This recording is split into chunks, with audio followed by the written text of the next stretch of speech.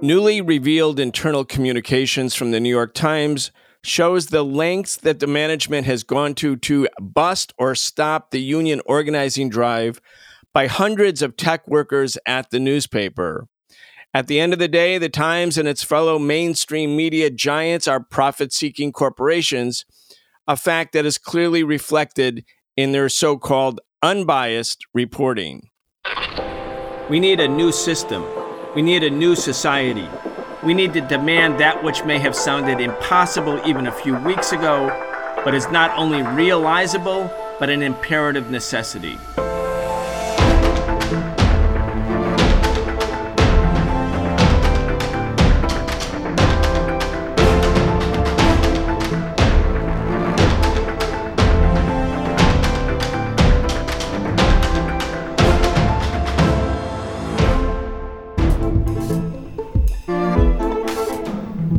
Deepening unemployment, a looming wave of evictions, massive and widening inequality, there's no denying it.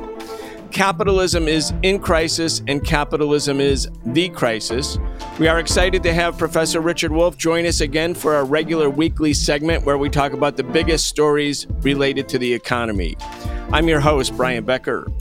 The Socialist Program brings you content 3 days a week thanks to the support of our patrons at patreon.com/The Socialist Program. We appreciate all of your support and encourage you to become a patron today if you enjoy listening to this show.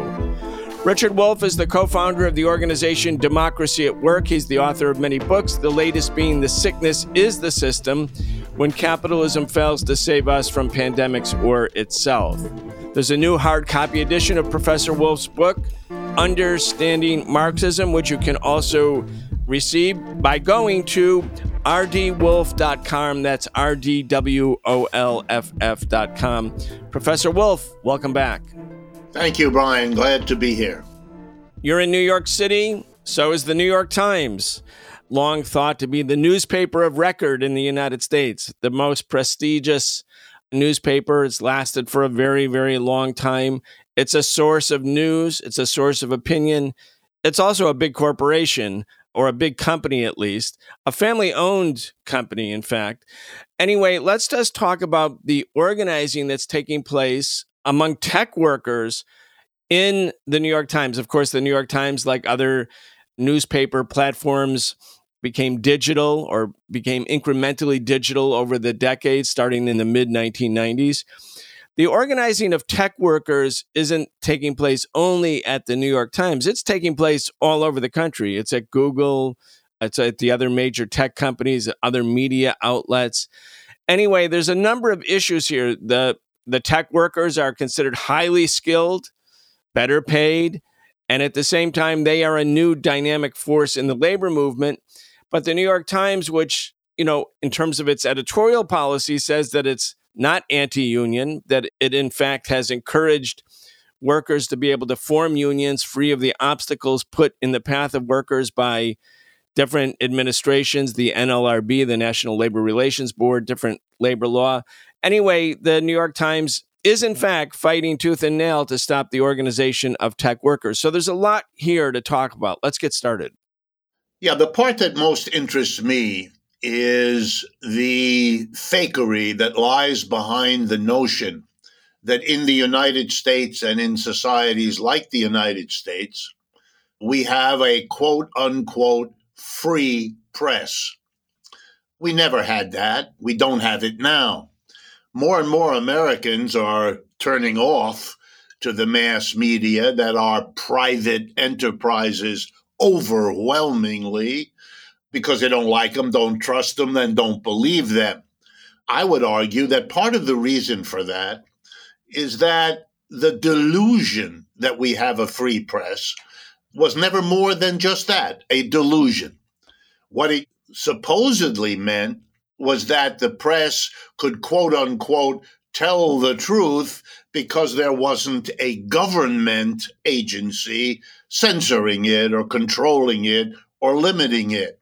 But that was always an inadequate understanding because it left completely untouched what it means to have a private, profit-driven, capitalist in a position of deciding what gets covered, how it gets covered, when and where it gets covered.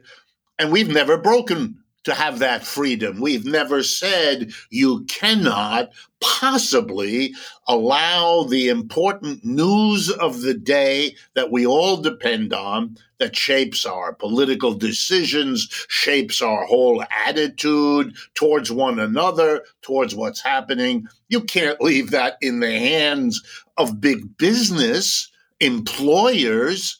Let's remember, employers as a whole are 1% of the American people. The other 99% are employees of one kind or another. And that's the reality.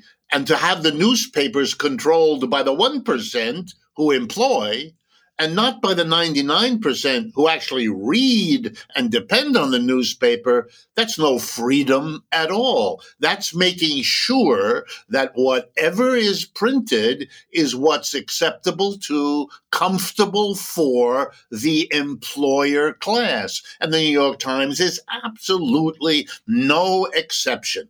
That's why there's such a care taken to excoriate countries in which the government takes a hand in shaping what is and is not in the media.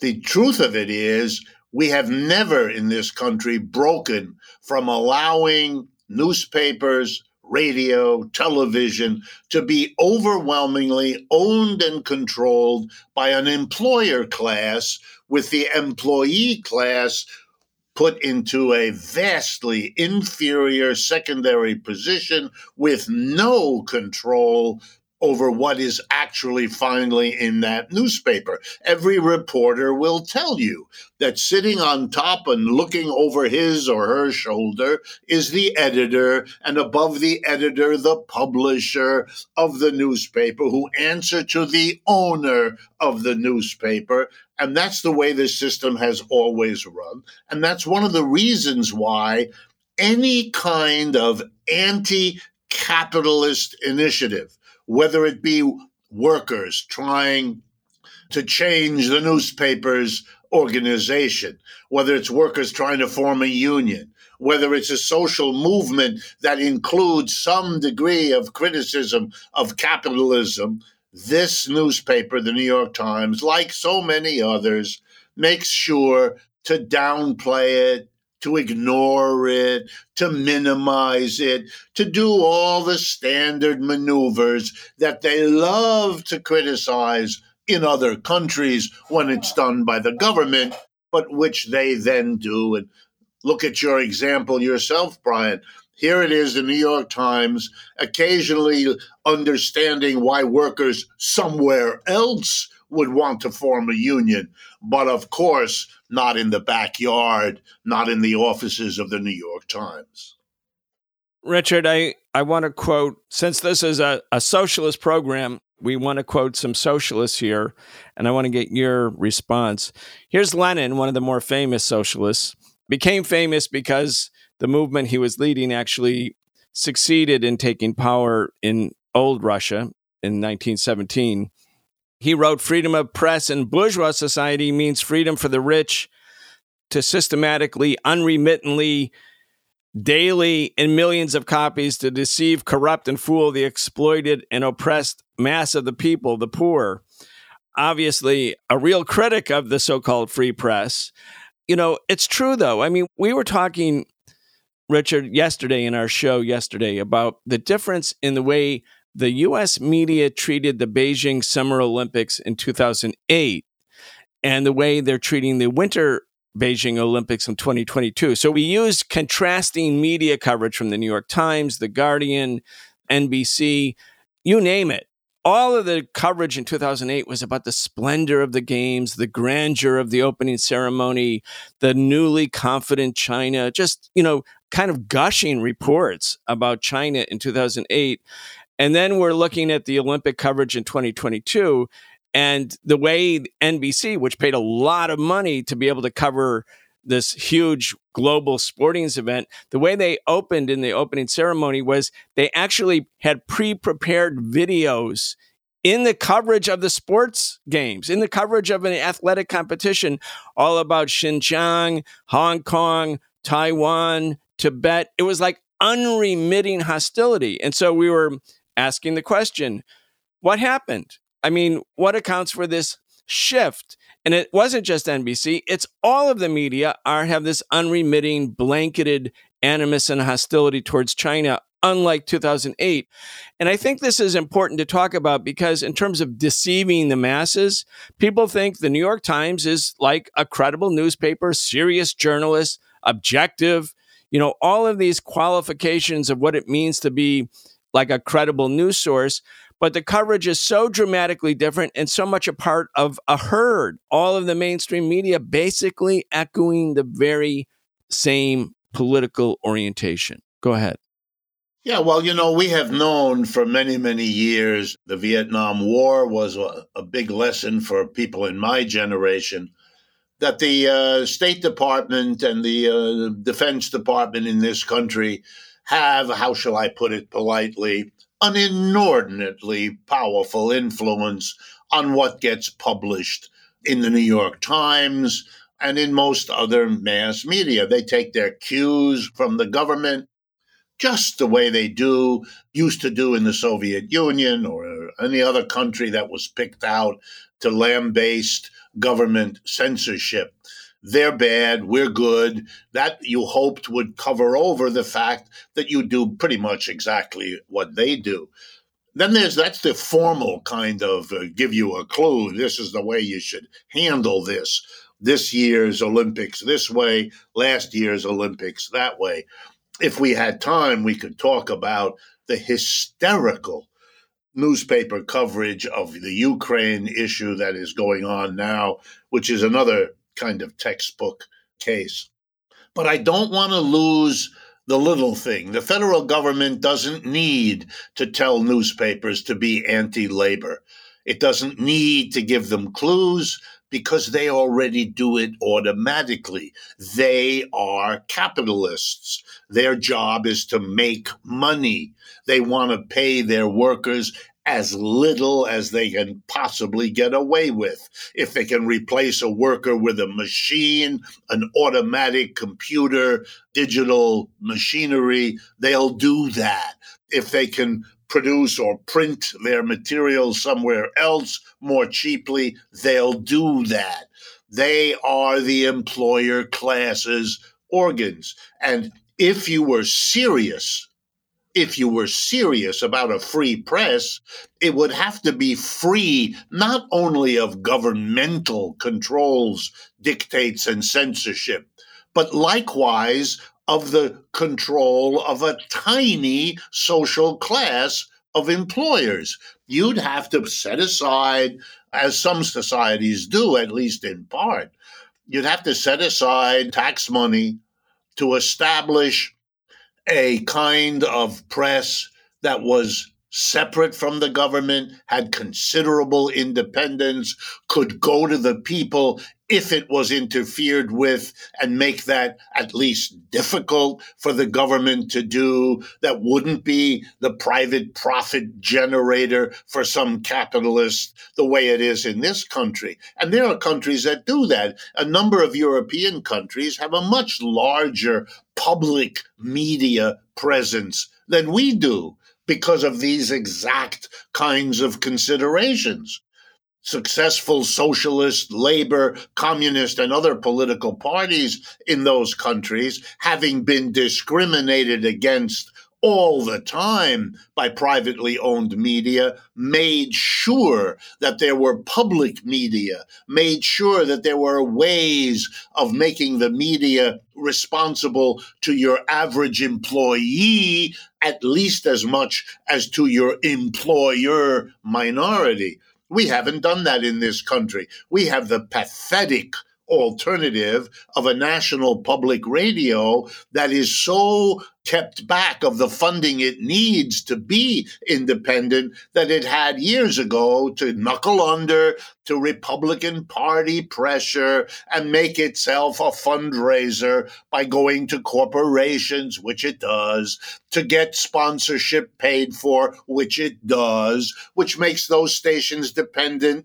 like their counterparts in the private sector, on those very same corporations. It's a sad spectacle. And the really interesting question is why the American people, as they turn against the media, which they have done in recent years in a way I haven't seen before, why they tolerate it. And the answer is, well, in a way, they don't.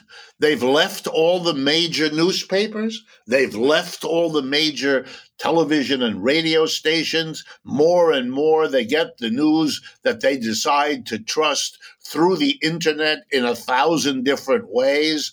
That has its own problems associated with it, but it is the fault of the uniformity of the American mass media that they have generated the kind of opposition that is now threatening them at all sides. The New York Times is, as I mentioned earlier, a family-owned business in terms of the Oaks family and the Sulzberger family by marriage, almost like one of the traditional monarchies of Europe, a long-lasting dynastic family. Again, people don't think of the New York Times as sort of the tool of a very, very, very super rich family. They think of it as a credible news source. But if you're owning the New York Times, you determine what's in the New York Times. Go ahead. Absolutely. You decide who the editor will or will not be, who the reporters are. There have been a long line of reporters who have, particularly later in their lives, many times spoken out or written about the limits on what they can produce. Even publicly, there have been exposés of the role, for example, of the New York Times around the invasion by the United States and its paid folks of Cuba back in 1961. I mean, literally every major and even many not so major crises in American foreign policy have been times when the major newspapers, almost always including the New York Times, did what they were asked to do by the State Department, by the political leadership of this country, which, by the way, sometimes comes from the New York Times, sometimes leaves its government job and goes to work for the New York Times. I mean, it is a bit of a musical chairs in which the New York Times, big business, and the federal government are the people you circulate among. It's the same individuals. They usually went to the same colleges, had the same teachers. I mean, it is a ruling class. And ruling classes in every society have always understood that one of the ways you stay the ruling class is to make sure you control what is heard, seen, and read by the mass of people over whom you rule. The Washington Post, like the New York Times, is also considered one of the, the top papers. New York Times, of course, the citadel, the capital of finance capital, that would be Wall Street in New York. And of course, the government, the administrative, governmental, bureaucratic apparatus located here in Washington, D.C., where I am. So you have this dynastic family in New York, the Sulzberger family, owning the New York Times. And in Washington, Richard, we had the Graham family, and the Graham family was very famous, and they had all of their cocktail parties, and people who were in government would come and they, talk and be, treated to fine food. But of course, they were like the inner circle of Washington, D.C., and whether you climbed the ladder or didn't climb the ladder in terms of the government bureaucracy or your position of power, a lot depended on whether you got invited to those parties. Now, the Graham family sold the Washington Post, and we have another family owning the Washington Post. And of course, that's Jeff Bezos. And so you have Jeff Bezos, who, by the way, this is digression and anecdotal, but I know you'll find it funny. He donated $2.75 million, which you would, $2.75 million, to the Washington, D.C. Public Library System. And the public library, which is named the Martin Luther King Jr. Library in the center of Washington, very big library complex, they immediately named their auditorium the Jeff Bezos Auditorium because he donated $2.75 million out of an annual budget of $73 million. So it wasn't even that much for the library. And then a bunch of people here in Washington have been raising hell about this, and Bezos just backed down and asked that his name be removed. But here, my point is, Jeff Bezos, obviously $2.75 million, he makes that, or so-called makes it, in like about 1 minute. But it's all of this influence. And again, the idea that the Washington Post somehow is editorial independence from its owner. And the owner also has a $600 million contract with the CIA and then a $10 billion contract with the Department of Defense. When you just think about these facts and use your own brain, meaning all of us use our own brain, you can't but come to the conclusion that this isn't the free press. Yeah, you can only sustain that idea by repeating it over and over and over again, by telling stories about other countries where the government manipulates the press and pretending that you're in a state of shock and awe that this is tolerated and allowed in another country. Articles written as if the reporter didn't know how similar it is here, as if the reporter never had the thought cross his or her mind that being subject to private profit imperatives, as the owners of businesses typically are, will have all kinds of effects on how you cover everything that goes on, but for sure, capital and labor struggles. I mean, we are a society in which bosses are squeezing workers all day, every day across the country. There's loads of stories that have to be written about all of that. And yet we allow the people on one side of that struggle to control the news about that struggle. Now, that's just stupid, or it's a population that is afraid to say boo about this, afraid to say this is intolerable. And then you really have to ask, well, why? Why are we constantly talking about a free press that isn't free and willing to live in a society that gives us such a lopsided, censored flow of information simply because the people who are censoring and who are making it lopsided don't hold a position in the government. They just hold a position in the ruling class of a capitalist system.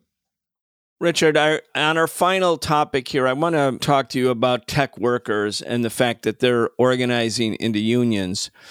In the Communist Manifesto, written by Karl Marx and Friedrich Engels, at a tender age, Marx was 28 and Engels was 27. They wrote it in 1848, so a long time ago.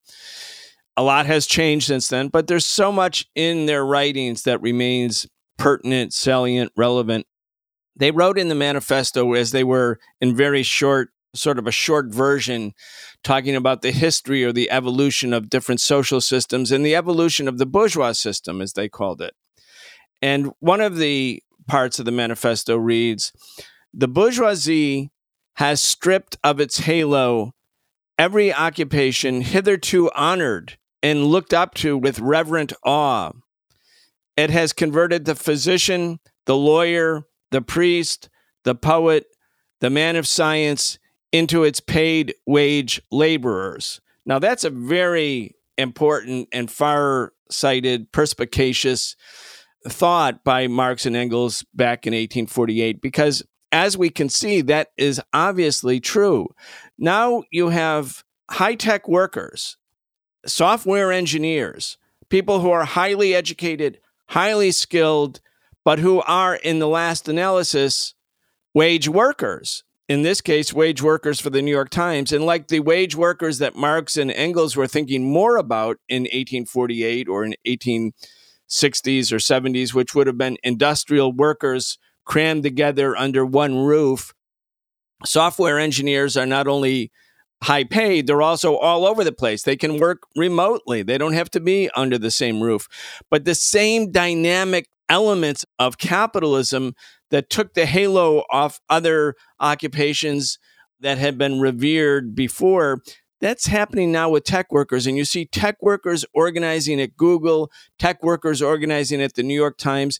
This expanded understanding, or our understanding of the working class or the proletariat, includes this other newer sectors of the working class, and they are organizing. Anyway, go ahead.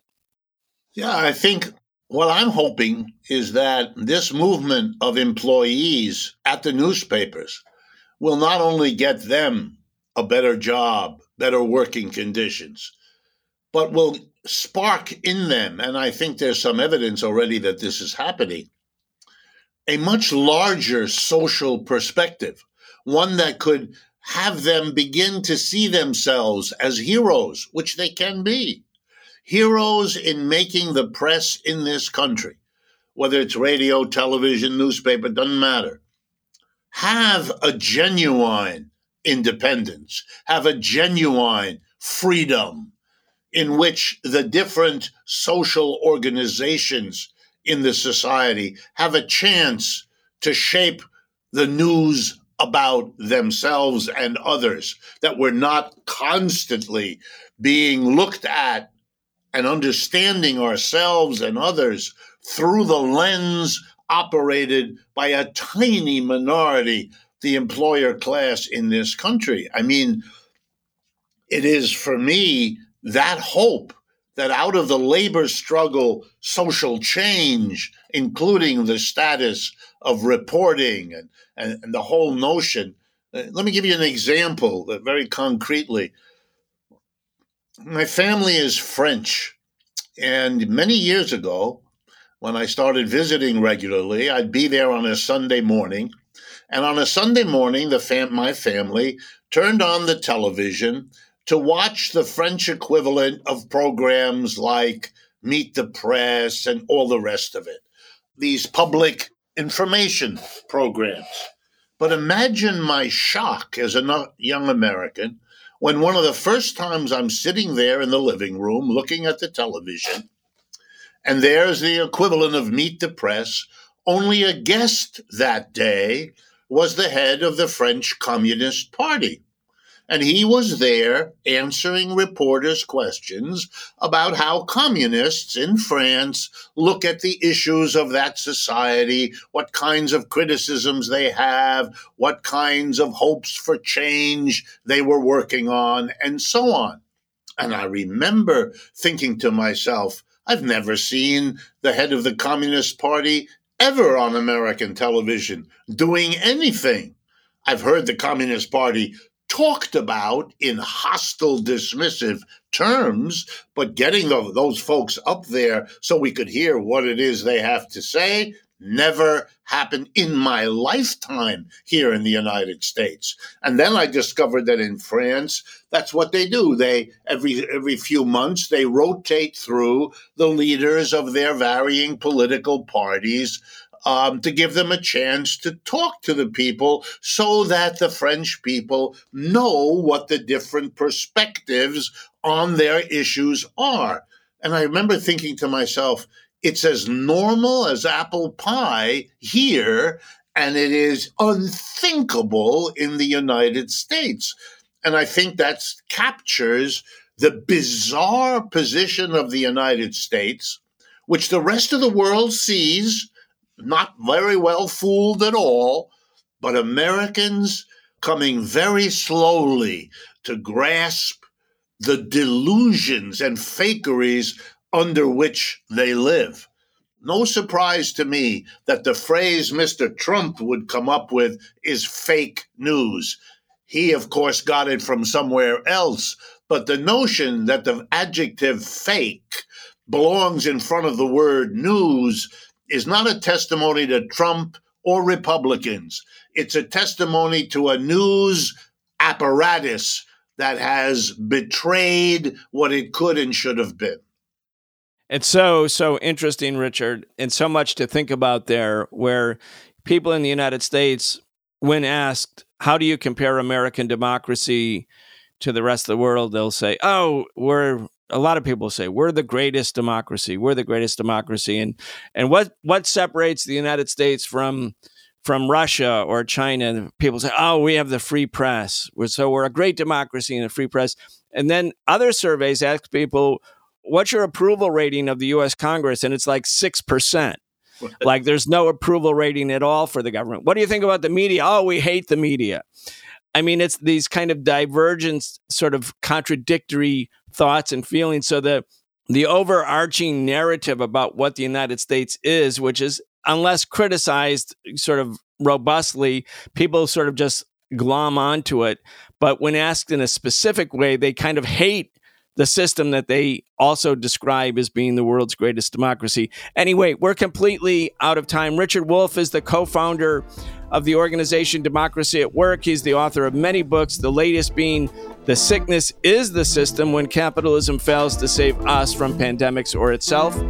Be sure to get his new hard copy edition of Understanding Marxism.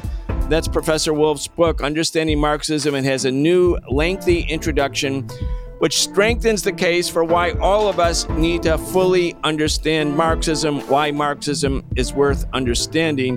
You can check out all of his work at rdwolff.com. That's rdwolff.com. You're listening to The Socialist Program. We'll be back tomorrow.